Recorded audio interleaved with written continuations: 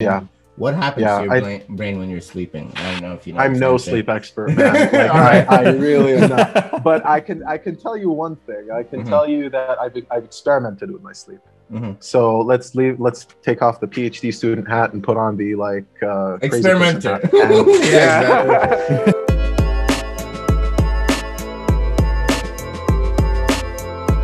Check it out. Look at that. Yeah. Woo! So, episode 272 of A to the Show. Traveling the world. Wow. We're back in Beirut. Yeah, we've been doing this every single day for 272 days now, Mo. Corona did this. Corona did this. Welcome to the show. How's it going, Mo? Yeah. It's going good, man. All right. Great. Tell us about what do you do? That's a broad question. Okay. Whatever comes to mind. Yeah. Whatever comes to mind. This is how we start off. I mean, traditionally you start with like the most, I guess, acceptable thing that you do with your life. So, so like I'm doing a PhD right now in the UK. I'm based in Saudi right now. You know, I decided to come back because it was just too much being under quarantine there by myself. But I'm doing a PhD in computational neuroscience in Newcastle. And that's one thing I'm doing. But yeah, other than that, I play music. I mean, that's like the other thing I do.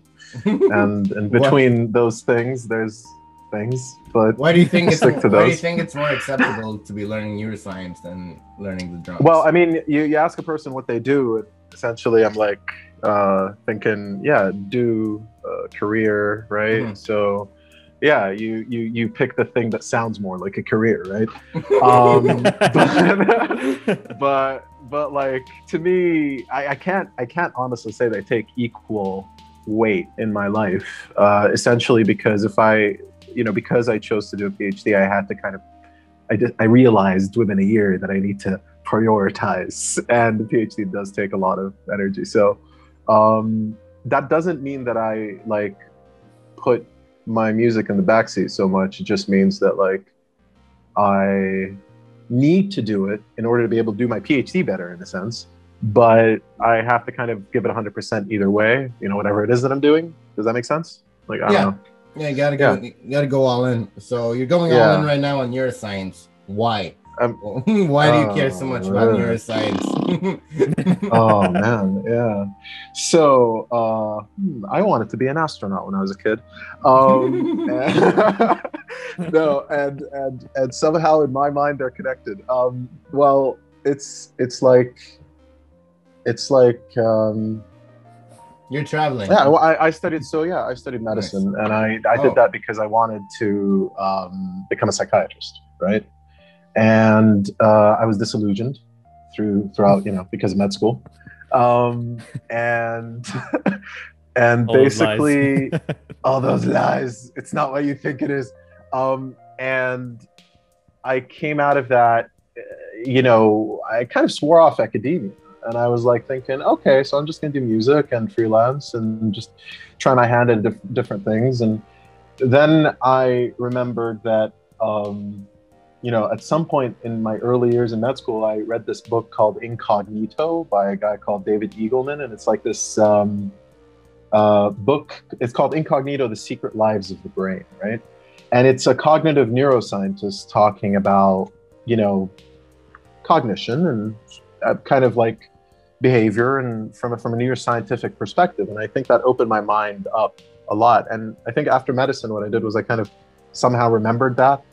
And after a year of not doing things except for like my music and stuff like that, I kind of decided to apply and try my hand. And I did a master's, and now I'm doing a PhD in computational neuroscience, which is a bit different because essentially I wanted to do something that I was very afraid of my whole life, which is math and computer science. Right. And that's kind of the whole idea behind computational neuroscience or computational biology in general. You're just kind of making these computational models based on certain mathematical models of neuronal behavior, so how the neurons behave in the brain.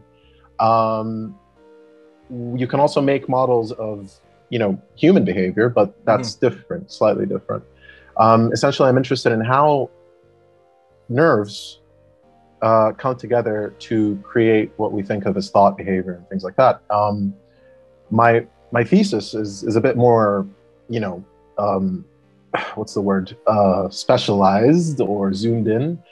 I'm looking at specifically using ultrasound to stimulate parts of the brain that you couldn't reach otherwise without actually doing surgery, and seeing how these parts or targeting these parts would lead to the treatment of certain psychiatric illnesses, and if that can give us any insight on, basically more insight on how the brain works, or how the brain comes to, how different parts of the brain come together to, result in the emergent properties that we call, behavior or whatever it is that happens. Yeah. So when someone has some mental health issues, whether they're depressed or anxious or stressed, does that mean they have a broken brain? Pretty much. No, broken is harsh, man. I'm sorry, I don't mean it like that. Of course, mental health matters and stuff. But I'm asking, from your side of things.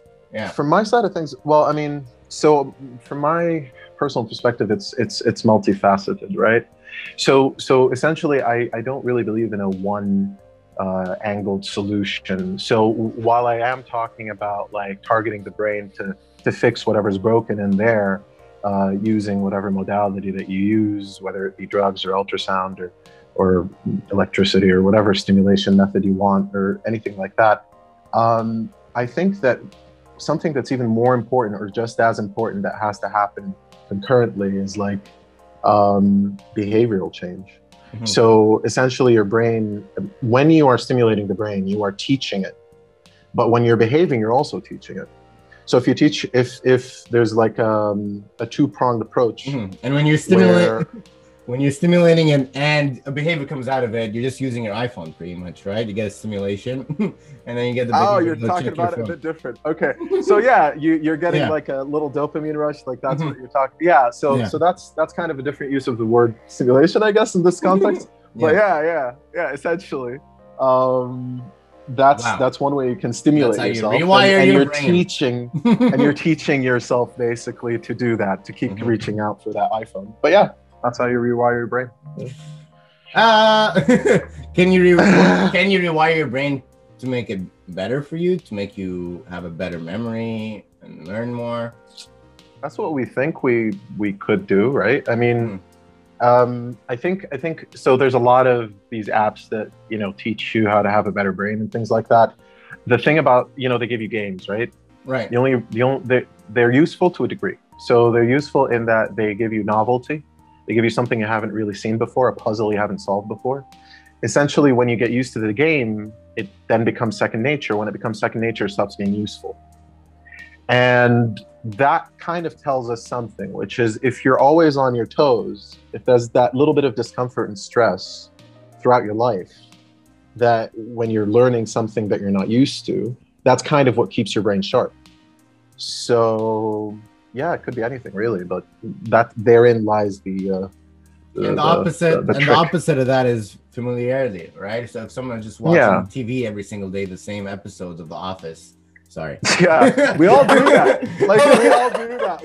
Listen, I believe in the importance of doing that. That is good because that gives you kind of a certain peace, right? And then you can go do the uncomfortable thing, right? Do both, man. Don't be so harsh, on yourself. Right. Yeah. So it's like when you're trying to take a break from the stressful kind of actions and the ones that cause you anxiety or take you out of your comfort zone, you would return to something that's more familiar so that you could basically rest your brain in a sense. Actually, there's a really interesting book you guys might like called, I think it was called Learning How to Learn, but you can also find this on Coursera, the website with the courses, the free courses. Yeah. So just check out Learning How to Learn. Essentially, it's this lady who used to be a linguist and then in her late 20s, early 30s something, decided to do a master's or PhD in engineering. And she was never good at math, and then she had to teach herself how to do math, and it's this whole thing. And she came up with this whole book, and in it she talks about the brain being in a focus mode and a diffuse mode. You can think of the focus mode as like tackling that difficult thing, and the diffuse mode as being in like a default state, which is when you're watching something super familiar, when you're going for a jog if you like to jog, when you're doing something that you do to turn off your brain. Essentially, those two are important. You can't have one or the other. And the harder you work at something, the more important it is to give yourself that time of shutting off while awake. 100%. And what happens when you're shutting off while awake is essentially in the back of your mind, in your subconscious, what's going on is your mind is kind of organizing. Oh wow! I want to use a metaphor, maybe like a bad one, but like when you defragment your computer, right? So essentially, it's like reorganizing or whatever. And when you come back to tackle the same problem, and you guys should try this, like it's amazing. Try to solve a really hard problem for like a few days, right? Whatever the fuck it is, right? What happens is you try really, really hard for like an hour or something, or half an hour. You go, you do something silly. You come back another day. You go do something silly, come back another day. What's going to happen is you're going to find insights coming to you, kind of eureka moments, more often if you do it like this. You know, if you just try really hard and then shut down entirely. It's really, really useful. And this isn't like something like random. This is scientifically proven as well. Essentially, yeah. This is something that every person who's in a difficult field essentially will do, whether they realize it or not. You know what I mean? I feel like this is something you have to fall into a pattern, and that's the pattern that people will take. Well, isn't that why sleep is so important? Just people getting good sleep, resting your brain. Yeah. What happens to your brain when you're sleeping? I don't know if you know. I'm no sleep expert, man. Like, I really am not. But I can tell you one thing. I can tell you that I've experimented with my sleep. So let's take off the PhD student hat and put on the like experimenter. And like a few years ago, I felt like I didn't have enough days in the hours in the day, right? And that I don't know. I was extremely hyper at that period in my life, and I felt like I needed more time. So I looked into this thing called polyphasic sleep. Or they have a silly name for it, like Uberman sleep or something.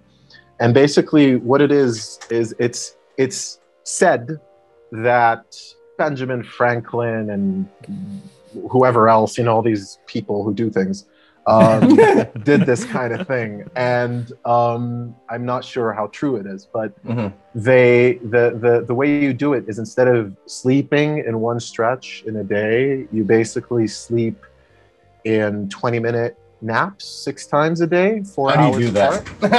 It's hard. It sounds difficult. Yeah. Listen, it's hard as just fuck. Falling asleep. Yeah. So, yeah. How do you do it? so here's the thing. They say in the instructions I read on a forum online. As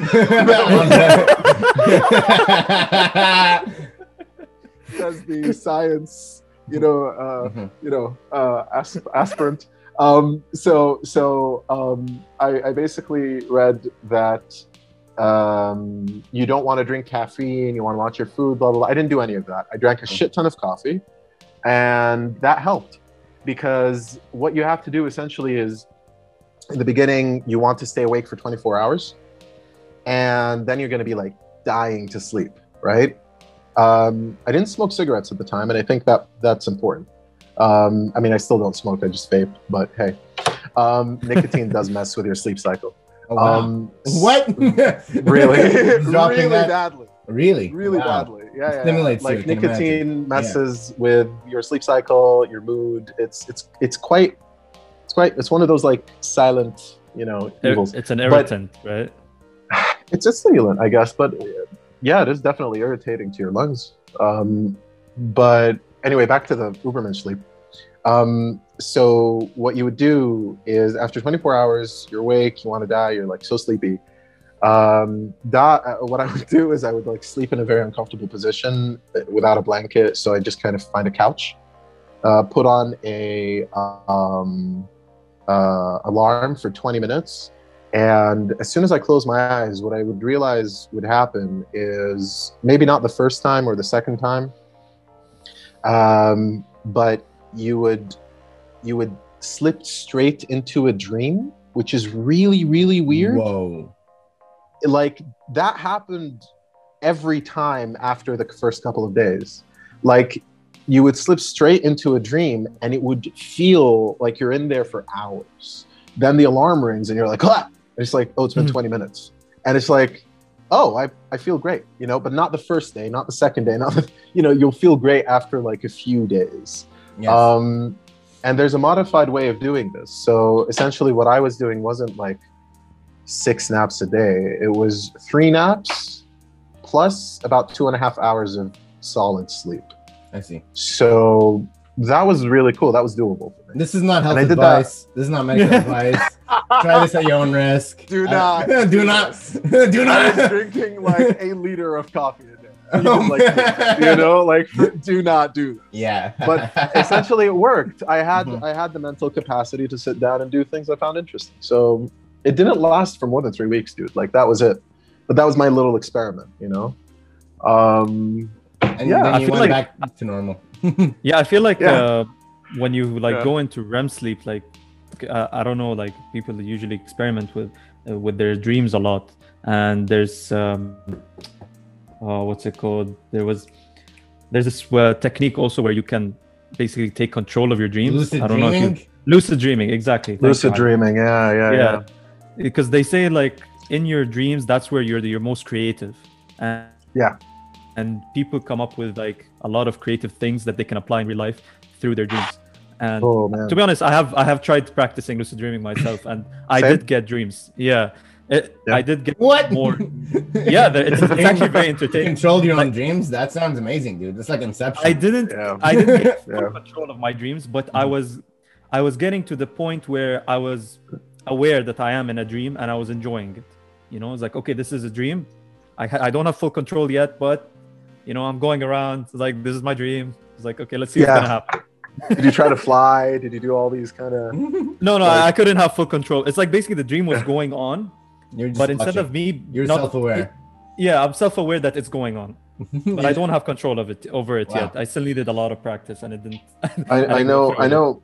Yeah, I've experimented myself with lucid dreaming. It's just that it was around the same period of time that I was doing all this polyphasic sleep stuff, which was years ago. But I remember being very like, I lucid dreamed maybe on purpose, maybe 2 or 3 times, not any more than that. I usually have a hard time remembering my dreams anyway. So, you know, keeping a dream journal helps and all that. But I read about all these methods you would use, so I tried them. And the first time was interesting. I wake up, I'm in my room, I look out the window, it's like a purple sky, and I'm like, oh, a purple sky, great. You know, and you look at the clock and it's like, oh, I can't read any of this. That's interesting. You go in front of the mirror, it's not working. You look at your hands, they're not hands, they're 2 blobs. And it's just like, this is a dream, great. And then I wake up. So then what would happen is I would wake up and wake up and wake up and wake up, kind of like Inception. So you're in a dream and a dream and a dream. That was scary. But then the last time I did it, I actually never tried it again because I was so freaked out.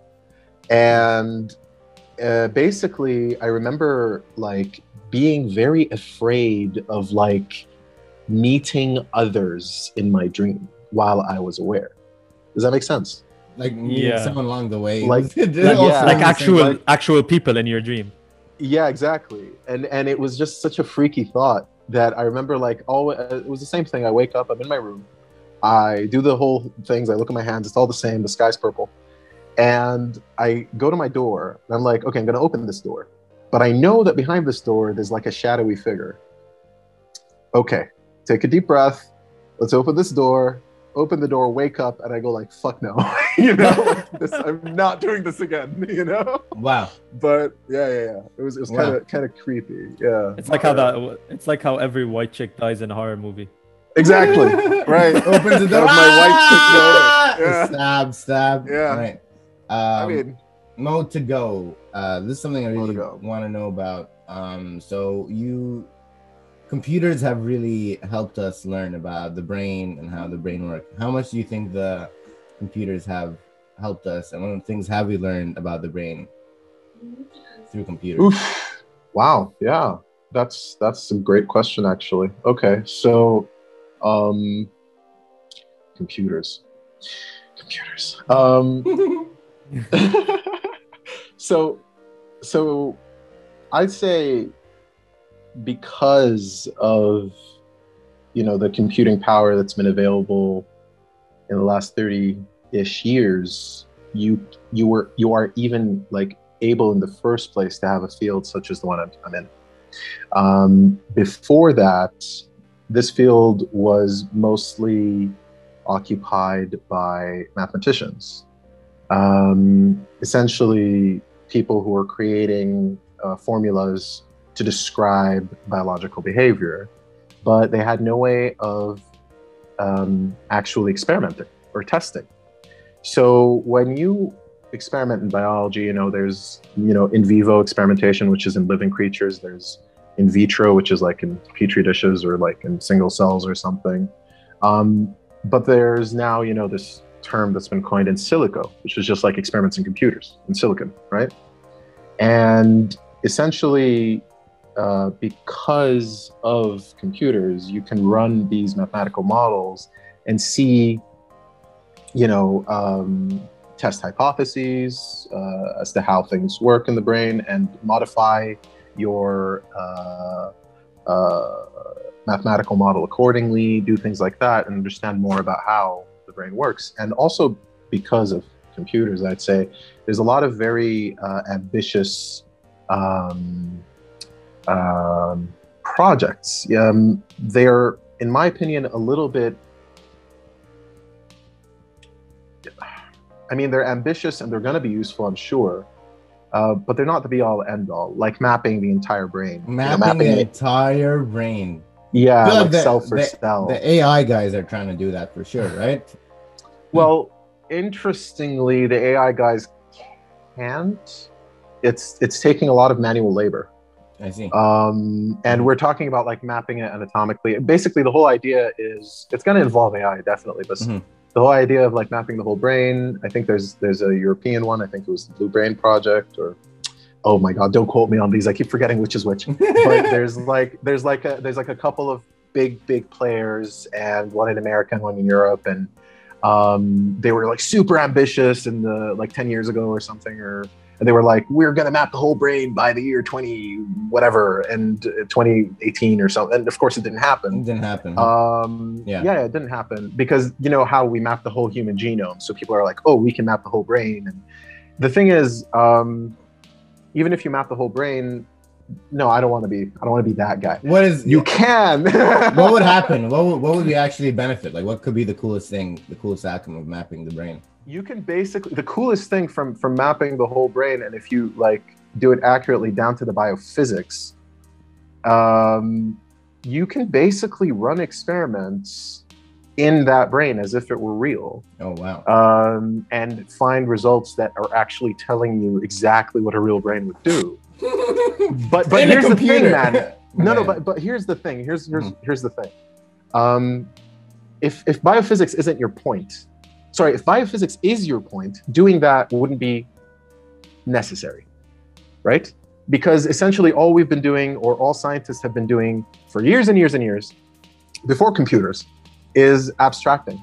So as far back as like, I don't know, Newton or whatever, what he was trying to do is like abstract natural phenomena into mathematical formula that he could then use to predict and just kind of describe what's going on in the real world. But it is an abstraction ultimately. Like he had to kind of simplify to a certain degree in order for it to be comprehensible. That's what we're doing with models. We simplify to a certain degree to make things comprehensible so that you can actually make it into a model and make it into a computer model and use as little computing power as you can. And at the same time, because it's so abstracted, it's very controllable, which is something that you don't have in a real living, being. It's not controllable. You know all the moving parts, so you know what to change exactly. So you can have a more refined, answer to your hypothesis or whatever. And so back to if that's not your point, if you're not looking at dynamics or physics or whatever it is that you're looking at in the brain, I was supposed to say dynamics. Anyway, not important. But if you're looking, Yeah, if you want to learn about even with psychology psychology, and neuroscience, even with psychology, you're still going to abstract. If you're looking more at because you're going to abstract behavior. So there's this thing called psychiatric computational psychiatry, which is exactly the same idea as what I'm doing, except you're looking mainly at behavior, not neuronal behavior, but human behavior. And so this is something that's used in marketing. It's something that's used in economics, and and it has its flaws. So the problem with that is that when you try to predict large groups of people and you treat them all as like human being will make rational decision, no, it doesn't work that way. But that's kind of what economics has done. It's not very accurate, but that's just my opinion. But anyway, it works in some context. If you look at like computational psychiatry specifically, it's not as evil as it sounds, because you would be modeling a very specific, zoomed in thing, like decision making. Right. Will you pick blue ball or red ball? How do you model that? Why do you take this decision? This kind of thing. With all the information that we have about each and single one of us individually, all the data that's being collected from each one of us, I feel like they are building systems that can really find out what your decisions are going to be, how you're going to act, because I think they're kind of mapping your brain with all the decisions. I mean, isn't just your brain what the decisions you make? They're mapping your behavior, not mapping your brain. Mapping your behavior. Yeah. So and your like behavior, mapping of behavior, like very general in a sense. It's not actually accurate. I would say that it's it's not general. It's just very specialized. Again, just my opinion. Like I'm talking out of my ass, right. But like what I think is basically. When you say like these Facebook whatever who are taking our data and looking at our behavior and all that stuff, what they're looking at is behavior in a very specific environment that's geared towards making us behave in a certain way. So essentially, it's almost like what's that term for like when a prophecy is self-fulfilling prophecy? Yes. So that's kind of the term that jumps to mind, because essentially it's almost like you're telling people how to behave and then they behave in that way, and then they tell you this is how you behave, and it's really because of the setting you're in. We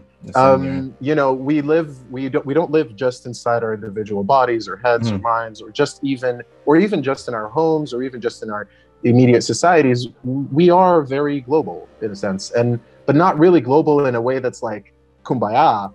It's that we're influenced by a lot of different factors, and we cannot account for all of them. We ourselves cannot account for all of them as individuals.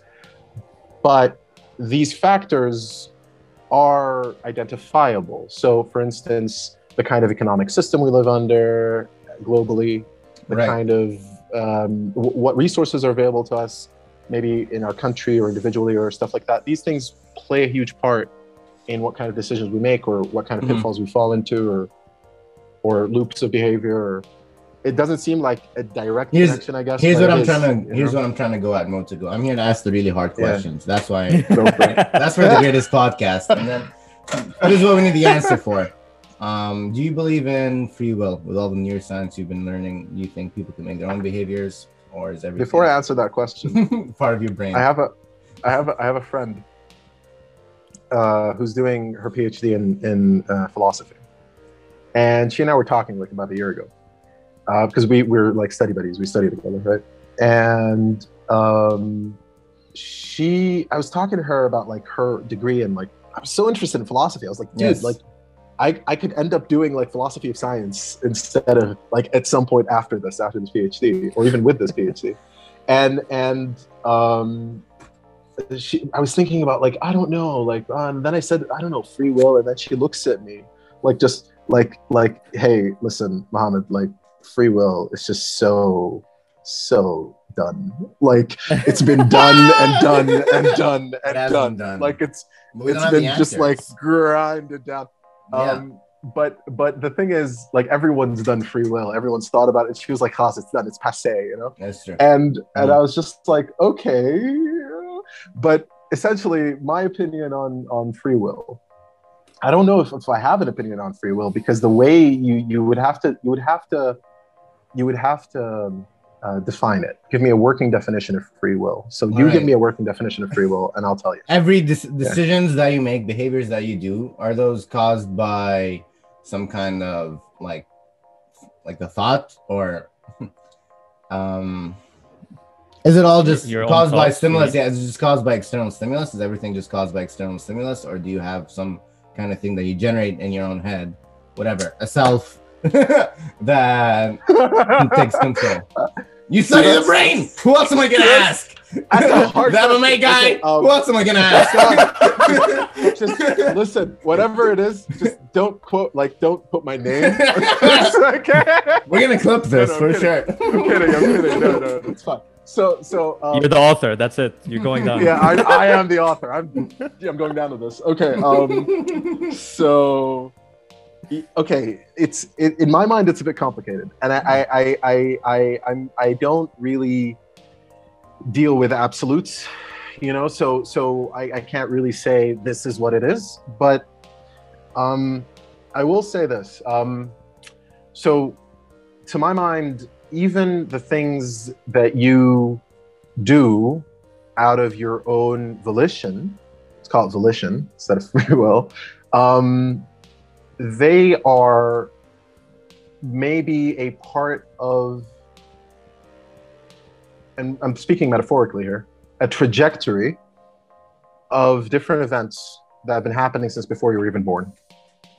And they were happening essentially before your conception, because even the genetic code that came in to put you together has certain information in it that will have a huge influence on who you become. And I am not a person who thinks the dichotomy of nature and nurture, this makes any sense. Because essentially... Basically, the way you're describing it is nature and nurture is just one thing. That's what I think. Okay. and in high school science, they told me there were two things. In psychology, they're like, nature versus nurture. It kind of makes sense. It kind of makes sense because, when they say how sometimes you are predetermined to, genetically, you're predetermined to be, for example, depressed or have this specific disease or have something like that because of your genetics. These kind of things, I'm not saying obviously only these things. Maybe there's some other things, some other details in your gene code that could make you have a specific behavior. Is that possible? Okay. While some twins, you've heard of twin studies on twins who were separated at birth? Yeah. There's some twin studies, for instance, that show that, two twins separated at birth, different families, whatever. They have a dog with the same name. They have a wife with the same name. They chose similar things. They do the same thing. Me and Saeed, a great example. Yeah, pretty much. Really? You have a twin? No, we are twins. The glasses. Just a joke. And the beards. Just kidding. Okay. Okay, my brain just went, what? Sorry. Continue. Wait. Okay. So, we were not studying.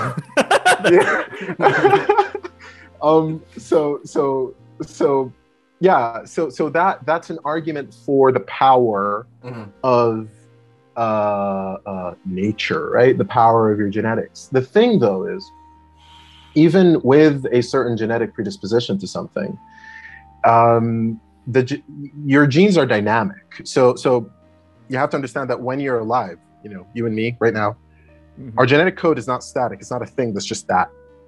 There's this study of epigenetics, which is the change of your genetic code during your life, and basically what that means is that environmental factors are going to change the expression of your genes, even create new mutations or different expressions or different things. So that's why a person without a certain genetic predisposition develops a certain disease, or a person with a certain genetic disposition, or not. It's not why, sorry, not necessarily why, because I'm no genetic expert, but the studies are still ongoing. Yeah. But what I'm going to say is that it seems much more plausible to say that there's three factors: genetically, what came before your birth; environmentally, And then the third is your behavior. So essentially, I do believe that you must have volition, you must have will, you must have action that exists, and you do it because you do make decisions. But the way I see free will or action or all these things is literally nothing more than being met with a trillion forks in the road throughout your life and going left or right. That's essentially what you're doing all the time. Yeah. So they're micro decisions, and that's the only place. That's the only place where your free will resides, is my opinion. But in reality, it's not really. If like what the way we're describing it, and from what I understood, is those micro decisions are also not of your own volition, because they could have an external. They could have an external influence. Like there could be an external influence on your micro decision as well, because your behavior is also built up from your environment and the people that raised you, and whatever influence you've had from the people around you, and they in a sense can affect your decisions. Yes, definitely. So from what I'm understanding is like we don't have free will. We don't have... Moving on. Next question. No. I don't like this answer. Because this is cool. Because basically what you're saying is definitely 100% true, right? Because here's the thing: you grow up and none of your ideas are your own. You believe that they're your own, but they're not. And essentially, you've been indoctrinated, whether you live in a society that is dogmatic or not. You're going to be indoctrinated with something, and you're going to believe these things to be truths. Now, here's the thing: if a person never gets challenged, they will not develop critical thought, and the ability to think critically of the things that you're,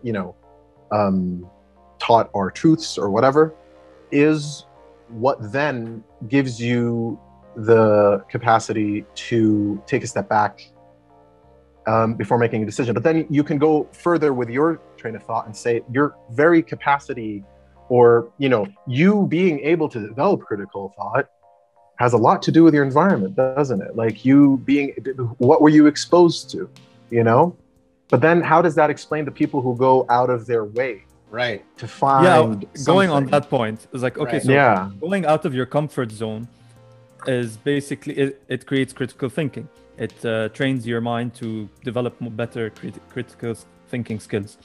Is that in a sense like, okay, there's this point and another point I also want to mention. Is that in a sense you creating free will because you're not picking something that has... I'm out of my comfort zone right now. This conversation. Basically doing something new. Going out of your comfort zone and you're doing learning something new. And you learning something new. Would it, in a sense, basically be you in your own mind creating this new thing for yourself where you're creating a concept of free will? And on another repeat it. Sorry. Repeat that point once more. Repeat that point. Okay. Yes. So you going out of your comfort zone and creating something like, okay, for example, let's take the podcast. Like none of us thought we're going to be doing, we're going to be on a podcast. Not me. So there's that. And this is in a sense going out of a comfort zone, since there are things that are involved with the podcast that do not include just talking. Because like for me, the talking thing is okay. I can do that. It's easy. And actually, this is the other point I also wanted to mention. So for example, the other things where, for example, marketing and studying data to see how many people follow us and like how to get guests and all that kind of stuff. This is kind of going out of my comfort zone and me basically working on my critical thinking in a sense, because I feel like I'm developing new skills. So is that part me doing free will and creating free will for myself? And is the part where me talking, which is easy for me, not free will because it's already something I'm good at? That's an interesting point. Never thought of it that way, but I think maybe given my reasoning, it's given that I described free will as micro decisions. I mean, you are still making a decision to sit down and talk, aren't you? Like, while you were talking about discomfort, it made me think of like, definitely. So I think in both cases, you're making a micro decision. You're still, there's a fork in the road. You're going here or there. Just the fact that you were going to sit down and do something in the first place. The fact that you're going to go and do something uncomfortable because you know that it's going to be rewarding at some point in the future. It's not an easy task, and I'm not saying free will is doing things that are difficult. I don't think that's kind of what I believe necessarily, or that fork in the road is necessarily doing something difficult. But it is definitely more challenging, to, for instance, start a new routine, wake up every day. There's that element of just doing it as opposed to thinking a billion times before doing it. To get yourself to a point where you just kind of tell the anxiety to go away and just do the thing.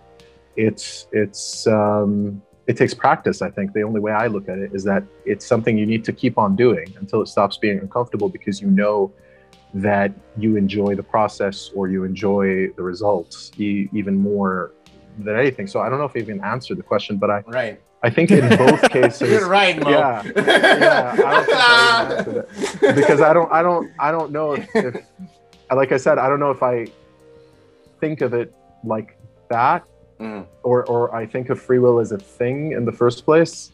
I think of like small decisions you make that make up who you are, what you are, but then those are just the 1 to 10% of what makes you who you are, whereas everything else is all the other stuff that go on around you, your life circumstances, your upbringing up to this point. I when you were talking, I was just thinking of like my nicotine habit, right? So I came to Saudi Arabia in December, and I was like, okay, not much to do. Oh, everyone's smoking vapes. That's great. So let me get into that. I get into that. Now there's this interesting kind of a flip side of what you're describing. So I start to smoke the vape. The nicotine hit is really nice. I don't have the nicotine hit. Anxiety rises. I have a decision I can make here. Do I go for it? Do I not? Am I going to pathologize my behavior and feel bad about it? Am I going to just go whatever the fuck, just do it anyway and enjoy it right now? Am I going to, like there's all these little tiny things and they all affect me, right? And essentially, I just, maybe with this specific thing, I just let it be until one day when I just feel like, okay, decision has to be made right now, and I make the decision and it's done. Am I being a slave to my habit? Probably on some level. But then again, aren't you also that way with pretty much everything? Anything that makes you comfortable? I think you can develop more will and self-control, I think, through self-awareness. I think the more you learn about yourself and the world around you, the more you're like, oh, this is a habit that I have that's wrong and let me fix it. Or this is, versus like if you just accept things the way they are, you're just in zombie mode, whatever, doing things over and over again. But the more self-aware you are, the more able you are to make your own free decisions.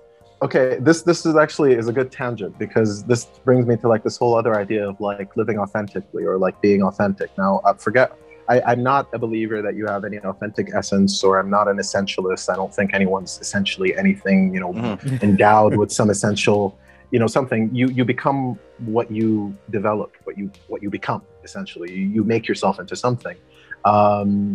But so that's not what I mean by authenticity. I think the better term would be to be consistent, or honest with yourself. So, for instance, if you do something and you know it's bad for you, and you're convinced it's bad for you, and you keep doing it, you have a choice. You either go the cognitive dissonance route, where you say, no, it's not really bad for me. I'm okay. I can do this thing, whatever. Like you're smoking a cigarette. You don't want to deal with the stress of quitting. You just say, it's fine, it's fine, it's fine. Or the other option, this is going to kill me, but I'm going to keep doing it. So these are two options. And the third option is the most difficult one of all, which is just stop it. I think the most honest thing to do is just stop and move on and stop rationalizing. And I think this is maybe a very, very interesting and very difficult thing to do. And like you mentioned, you know, this is something that takes awareness and whatever, but we've all done this on different things in our lives. Like we kind of realized, okay, this is where I need to make a difference, make a change. And you realize your life becomes elevated somehow. You just kind of become more in your own, like more filling your own skin in a sense. I don't know how to describe it otherwise. You're just more alive, I guess.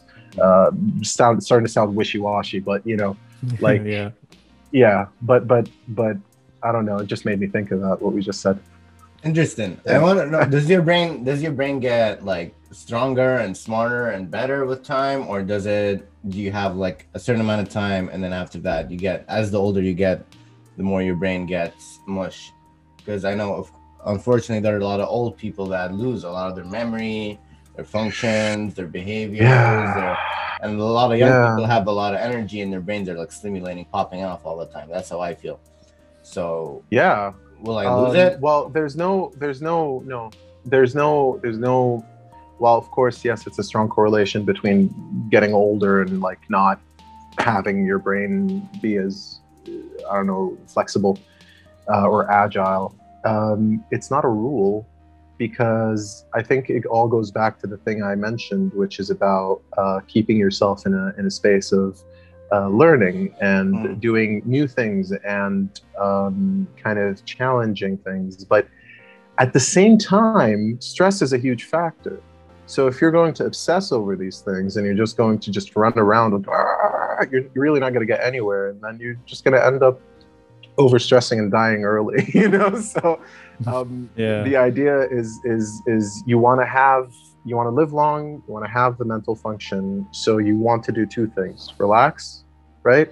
And challenge yourself and learn how to be relaxed under that kind of stress of learning things that are stressful and take you out of your comfort zone. I mean, you gotta find a balance. You gotta find a balance. Yeah, that's the best way. Yeah. One thing I wanted to ask, when we were talking in the beginning about mapping the brain and then finding exactly what's like down to the biophysics, I think you said, like to the part of the brain where we can do experiments and maybe rewire the brain in a sense. Could this also maybe one day lead to fixing these kind of issues, mental issues and health, mental diseases that could happen, that could affect the brain? So here's the thing. A lot of the times in modern, medicine, and when we do approach a problem in the brain, we try to localize it. We try to find a specific area that's doing a certain something, and then we try to treat that part of the brain or that part of the body or whatever. But I think especially with the brain, you have this whole field of brain study called connectomics, and there's this thing called the connectome, which is the connectivity map of the brain, and this could take on many forms, but this tells us that what's more important than individual parts of the brain that do a certain thing or that you could target and fix and whatever is how the brain as a whole kind of works together. So I think in a sense, having or this, we haven't actually localized certain parts of the brain that are, to do with motivation and getting yourself to do things and blah, blah, blah. And yeah, in theory, 100%, you stimulate those parts, you're suddenly, I gotta go do stuff. I feel like, wow, great, the world is my oyster and all that. You can essentially do that. Like, it's not, yeah, sure. And it shouldn't be all strive to be like that. You don't have to map the brain. What I'm trying to say is you don't even have to map the brain to do this. Do that. Like the brain mapping, I said down to I think I have to kind of, maybe I will. Okay, I said down to the biophysics and all of this, but I think the brain mapping initiative is trying to simply give us an accurate representation of the brain in a computer in order, not necessarily for the biophysics or anything like that, because we already have MRIs and we already have ways of Oh my God, I'm just going around in circles now. I'm just like jumping too many places. All right. But for the biophysics, you don't need MRIs, and the brain connectome thing doesn't have anything to do with biophysics, and the dynamics doesn't have anything. But I'm just bringing together a bunch of ideas and talking about them.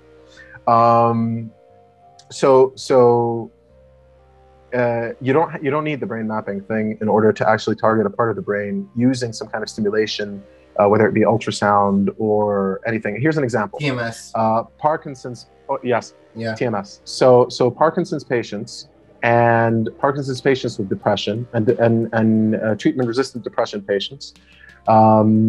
So you can insert. They've been doing this for a while now, right?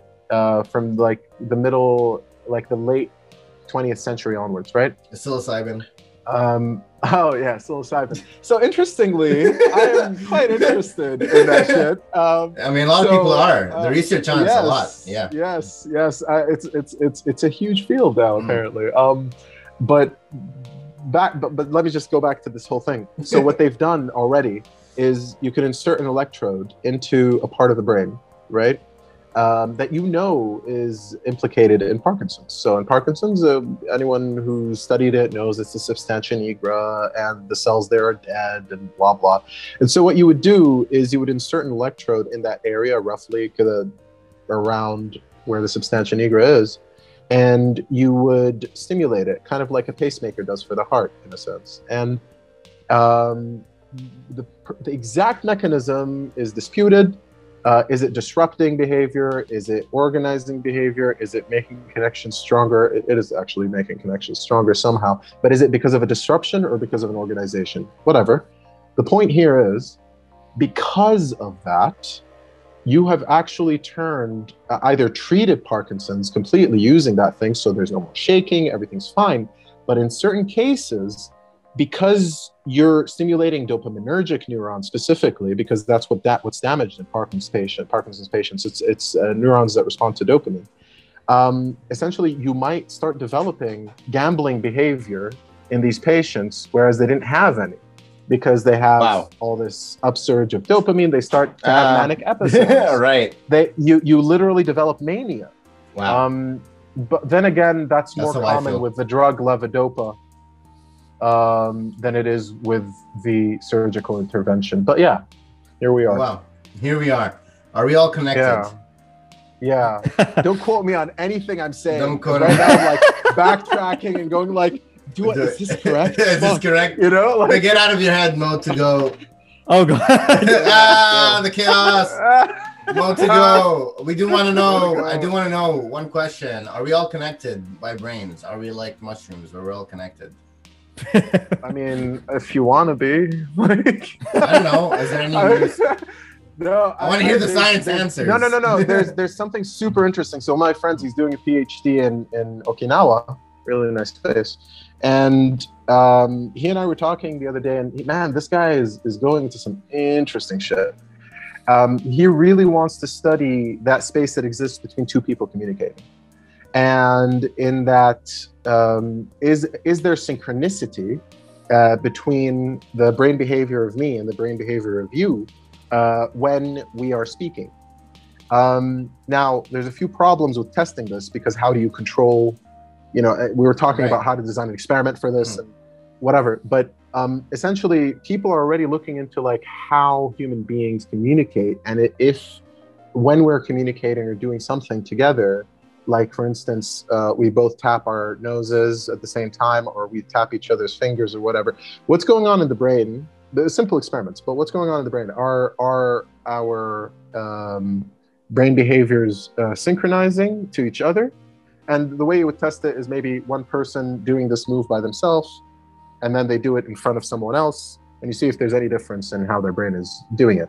And if there is a difference, it means there's some synchronicity going on. Does this mean that we have some kind of interconnectedness? Not necessarily. That's hard to do, hard to gauge. I'm not the kind of person who's going to say, oh, fuck that, that's all, stupid new age shit. No, I mean, I like these ideas, and I think like if it's not testable, or we don't know how you could test it, I mean, maybe we will later on, and we'll see. Science is developing a lot, and I mean, especially with neuroscience and projects like OpenAI, where they're trying to put chips inside everyone's head that can fix people's brains and such.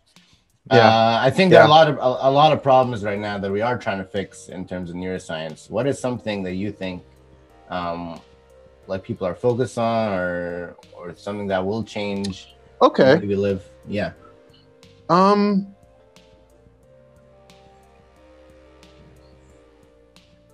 There's a lot of interest in creating an intelligence that's human-like. I don't like that. Smart as us. I wanna just say real quick that's quite unlikely. Not now, at least. Give it 10 years. Essentially, not even, I feel, but who knows? I mean, I might not know something. Very likely, someone somewhere is doing something super cool.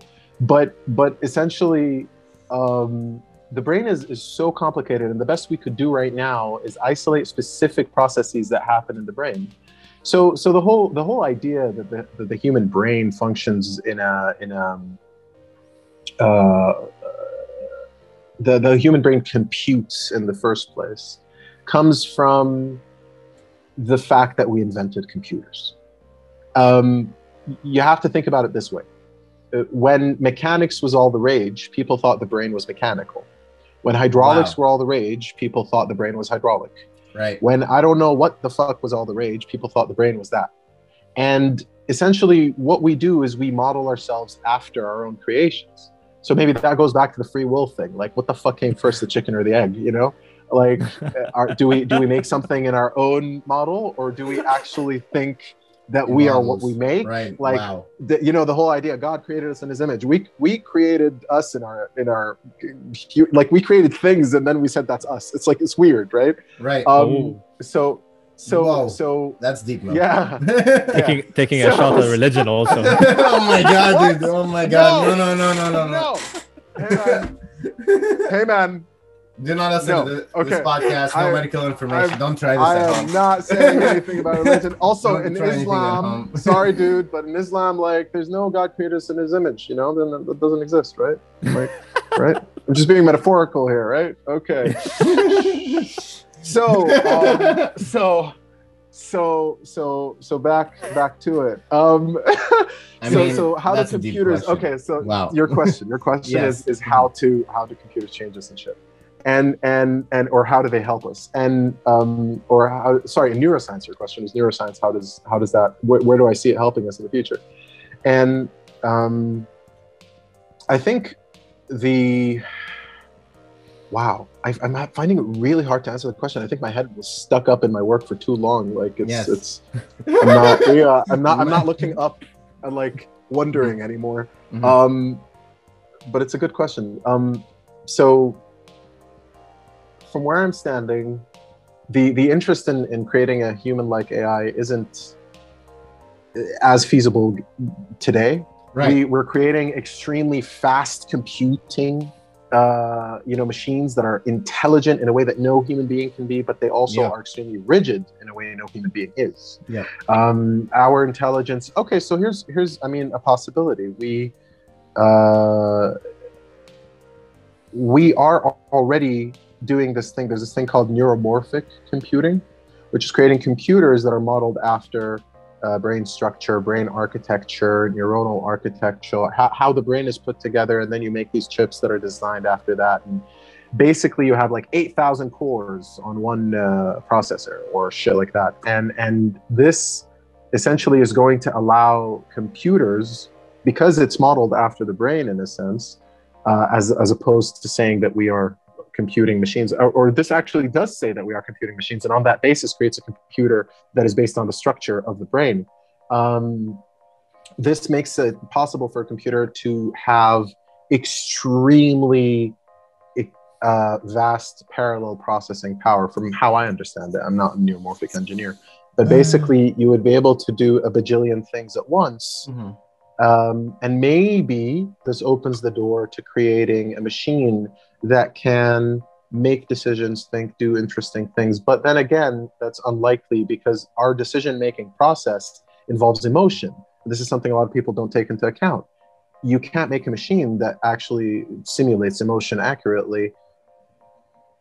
Then again, you can bypass that whole process. So maybe I'm just talking on my head. I mean, whatever. How does it help us? How does it help us? I really think that we're going to be solving a lot of psychiatric illnesses, a lot of neurological illnesses, specifically because of our ability now to go non-invasively. My specific field is going non-invasively into the brain using ultrasound and stimulating parts of the brain in a non-destructive way in order to actually allow these parts to learn new behavior without bypassing the need for you to learn something yourself, as in behavioral.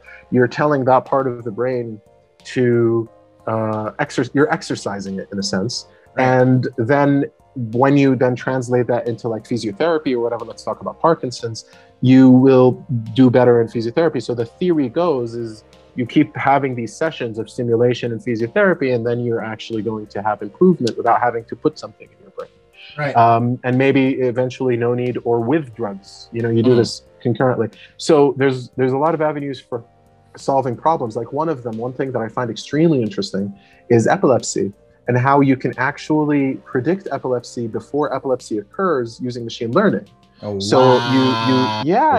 Whoa. Crazy shit. I'd find that useful. So this is all very experimental. You have epilepsy? Yep. Yeah. Oh, dude. So this is really experimental, right? And this was done in my supervisor's lab before I joined. And what they were doing is, in a nutshell, they were teaching some machine learning algorithm to read EEGs and to see the pattern of the EEG just before it turns epileptic. That's a part of the EEG that no doctor could ever read because it looks exactly the same like every other part to doctors. But to a machine learning algorithm, it can discern things that we can never discern. And this is amazing. So machine learning specifically has amazing implications for neuroscience, for neurological disease, fixing that. And basically what then they did in my supervisor's lab was they did this thing called optogenetic stimulation. Essentially what they did, this is in animals, so I'm not sure if this is feasible in humans yet, but basically they would mutate certain cells to be receptive to light, or they would find cells that are receptive to light. I mean, you have cells receptive to light even in your brain. And they would put a little light thing, whatever, like a bulb or whatever, that LED, I don't know what it is, but they put it in the brain. And essentially it's taught to basically light up as soon as it sees a pattern that predicts epilepsy in the next few seconds. So as soon as it lights up, what it does is it shuts down the epilepsy before it starts, because that nerve is responding to the light, and then it goes like, boop, oh, okay, sorry, I'm just gonna chill. That's amazing. And then it stops the whole thing from happening, because it starts from one place and then it just goes to a bunch of others. You know what I mean? Wow, that's amazing. Yeah, that really is. That really is amazing. Yeah, I feel like a lot is gonna change the next couple of years, pretty much, in decades, in neuroscience and psychology, and the way we behave, and hopefully that brings us to a place. Because I do love the neuroscience. I feel like they are. Like, if you fix the way people think, then I guess you can all get along and we won't be angry and combative and trying to kill each other. Then again, is that ethical? Like, fixing or doing. Right. I do have that. Yeah, exactly. Right. Is it like the thing with mental health also is, right? You're saying people are sick and they need to get better, but in reality, everyone just has quirks and everyone's different. Dude, everyone, I agree with you. Yeah. I agree with you. It's only a problem if it's causing a problem for the person. Right. But then again, maybe fixing, here's ADHD. That's a big one. Yeah. Even autism sometimes. Autism, right? Yeah, I would say that. Right. Yeah. And here's the thing, like a lot of the time these people could basically benefit much more Dyslexia. from a change in environment and a change in how they're approached as kids, as well as, of course, when they're older. I do not approve of drugs in children. I just don't. But when they're older, they would benefit from drugs. But even drugs have a limited scope. 1 year, 2 years, useful. Then it just and every disadvantage useful is an advantage. Every disadvantage, like some people who do have some reading problems 100%. End up learning how to speak better, or people who feel You are bad so right. in school, You end are up so being right. athletes and stuff. So, The people who are yeah. like, you know, I don't know, disorganized and whatever could actually become the most organized people because they obsess about doing that. You know what I mean? And it's exactly that. I was actually having a conversation about this with a friend who has dyslexia. I'm diagnosed with ADHD. oh, wow. So like, right. yeah. Same, yeah. So yeah. So Amazing. I get it, you know, Mhm. like, yeah. Yeah, sometimes the power, sometimes the weakness. But we are running out of time here, and there's something I do want to know before we wrap up. What is, like, we live in our bodies, we live in our brains. I'm gonna be able to respect my brain. How do I take care of my brain? What are some things I can do to? Here's one thing Take care of my you baby. can do first Mhm. is think of your body as an extension of your brain, and your brain as an extension of your body. Essentially, they're one and the same. So don't separate. Lift, pretty much. Lift. Okay. Go lifting. So essentially, that's the truth, man. Like, I think I learned that lesson Wow. practically doing yoga. Pick up yoga, see how that goes for you. If you do it, do the slow yoga, not the fast yoga. And when you're sitting there in the very uncomfortable position, like, just why the fuck did I put myself here? Try to take a deep breath and start to see day after day when you're doing that same position, how your brain seems to go into the same space it goes to every time you do that same position. And then that happens with every specific position. There's a certain brain space you occupy. Of course, what I'm saying does sound a bit like ethereal, you know, but it's not. It's experiential, I guess, you know. But what I'm trying to say is, because of that, I learned that my brain changed because of what I was doing with my body. And essentially, you want to change how you think, change how you act, you know, in every feasible way, not just the decisions you make, but also how you use your body. You know, you're the nerves that move your hands, they're literally just one order removed from your brain. You know, it's attached to another nerve that goes up, maybe two orders, and then another nerve that goes, you know, so it's a All very connected. it's a very direct connection, or a very close connection. So it's all really influencing one another. We already know that, you know, messages go down to up as well as up to down, right? So yeah, man. All right, amazing. Yeah. Cool. I mean, this is amazing. I love having a neuroscientist on the show. Thanks for coming on the show a moment ago. Moment ago. That's just because it's my phone. Yeah. Moment ago. Well, I mean, before we wrap up here, do you have time for one more question if I do get to ask you? Of course. We never spoke about drums or any of the music shit. Right? The music stuff. Well, this is our time. This is our time to talk about it. Also, right? That's why I feel like people are better than AI, because we can make music, we can make art in ways that are real and natural. We take natural inspirations, right? Yeah, natural to us. Yeah. What is creativity in the brain? Okay. Okay, wait. That just killed me. Like, I don't know how to answer that. Okay. I'm sorry. I'm like, wait. Who else am I gonna ask? The MMA guy. Who else am I gonna ask? Karate guy. Okay. I have to, like, every single thing every single question I answer, I have to, like, presuppose with, like, this is not my field of expertise, you know.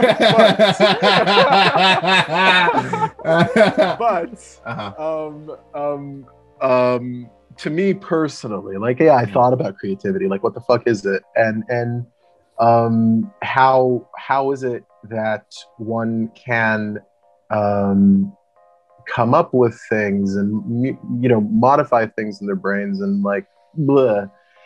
I don't know. I'm gonna give it a shot. Like, okay, 2 minutes, right? Because you don't have time. Okay. But I can't give you an answer from a neuroscientific perspective. I can't say creativity is this part or that part. But I will say this. There may be a correlation between how the connections between different parts of the brain, how strong they are. And the more connections between not so functionally associated parts of the brain there are, the more creative you are. Wow. And this is just a fucking hypothesis, but it's not out of my ass completely because it is something that I read. And you know, there was a guy in my lab who was doing work on intelligence. He was trying to see like, okay, specifically IQ tests, you know, because intelligence is broader than that. But so how connected your brain is leads to more creativity in a sense? Not exactly. So let's look at different kinds of connectivity. There's a connectivity within a certain region of the brain, connectivity between faraway regions that are functionally doing the same thing together in order for you to, and connectivity between parts of the brain that aren't as functionally correlated necessarily. And there may be a correlation between creativity and the connections between the parts of your brain that aren't so functionally correlated, as in people who have stronger connectivity between the parts of the brain that are you know, they would be a bit more on the creative side, but maybe that's at a disadvantage in other fields, which would be maybe the ability to have a more crystallized type of intelligence, of like this kind of literary, or you see this pattern of like dyslexia with a lot of with a lot of creativity, mood disorders with a lot of creativity, blah. Maybe there's a correlation, but here's the thing: this is not a rule. You don't have to have a problem in order to be creative. You know, like you can have these things together. You can be quite an intelligent person and also be creative. It's not necessarily one or the other. And does and does listening to music help your brain and making music? Only if you're paying attention to the music. Like if the music is making you think and like really kind of take it apart and feel it somehow, whether you're analyzing it or you're just like going on a ride emotionally somehow. I mean, it depends on what you do with it. There's active listening and passive listening, right? And if you're actively listening, you don't necessarily have to analyze like the theory if you don't know theory, but you could be analyzing something else that you're you know, attaching yourself to. Maybe it's less tangible than theory. But the other way to experience music is just to let it take you. And this is kind of the difference, I guess, between like saying focusing on a problem, trying to solve it, and like being in a diffuse state. One of them is a bit more diffuse and the other one is a bit more like focused. And yeah, I guess. Beautiful. So beautiful. Yeah. Amazing. Well, this has been another episode of A to the Show. You guys focus, use your brains, and learn more.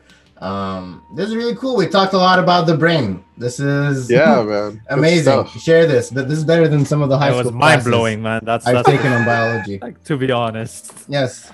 Oh my God. I learned more in this hour and a half talk with you, Mo, to go than like a lot of my biology classes in high school. This should be the new way we learn things. God, I think. All right, let's sign up here. Peace out. Thanks for coming on the show. Share it. Don't forget to like, subscribe. Yes. Yeah. Share it. Yes, please. Boom. Thanks, Mo. All right. Let's sign up. Awesome. Is there anything you want to say or shout out before we wrap up here? Hey, I do music, so maybe you can check out my Instagram, where I also do a lot of other silly things. It's Take the Big Vanilla. So just find me. Find him. We'll be including a link. Link in the description. Check it out. There we go. This is how we sign out. Peace and toodaloo. Goodbye. All right. Bye-bye.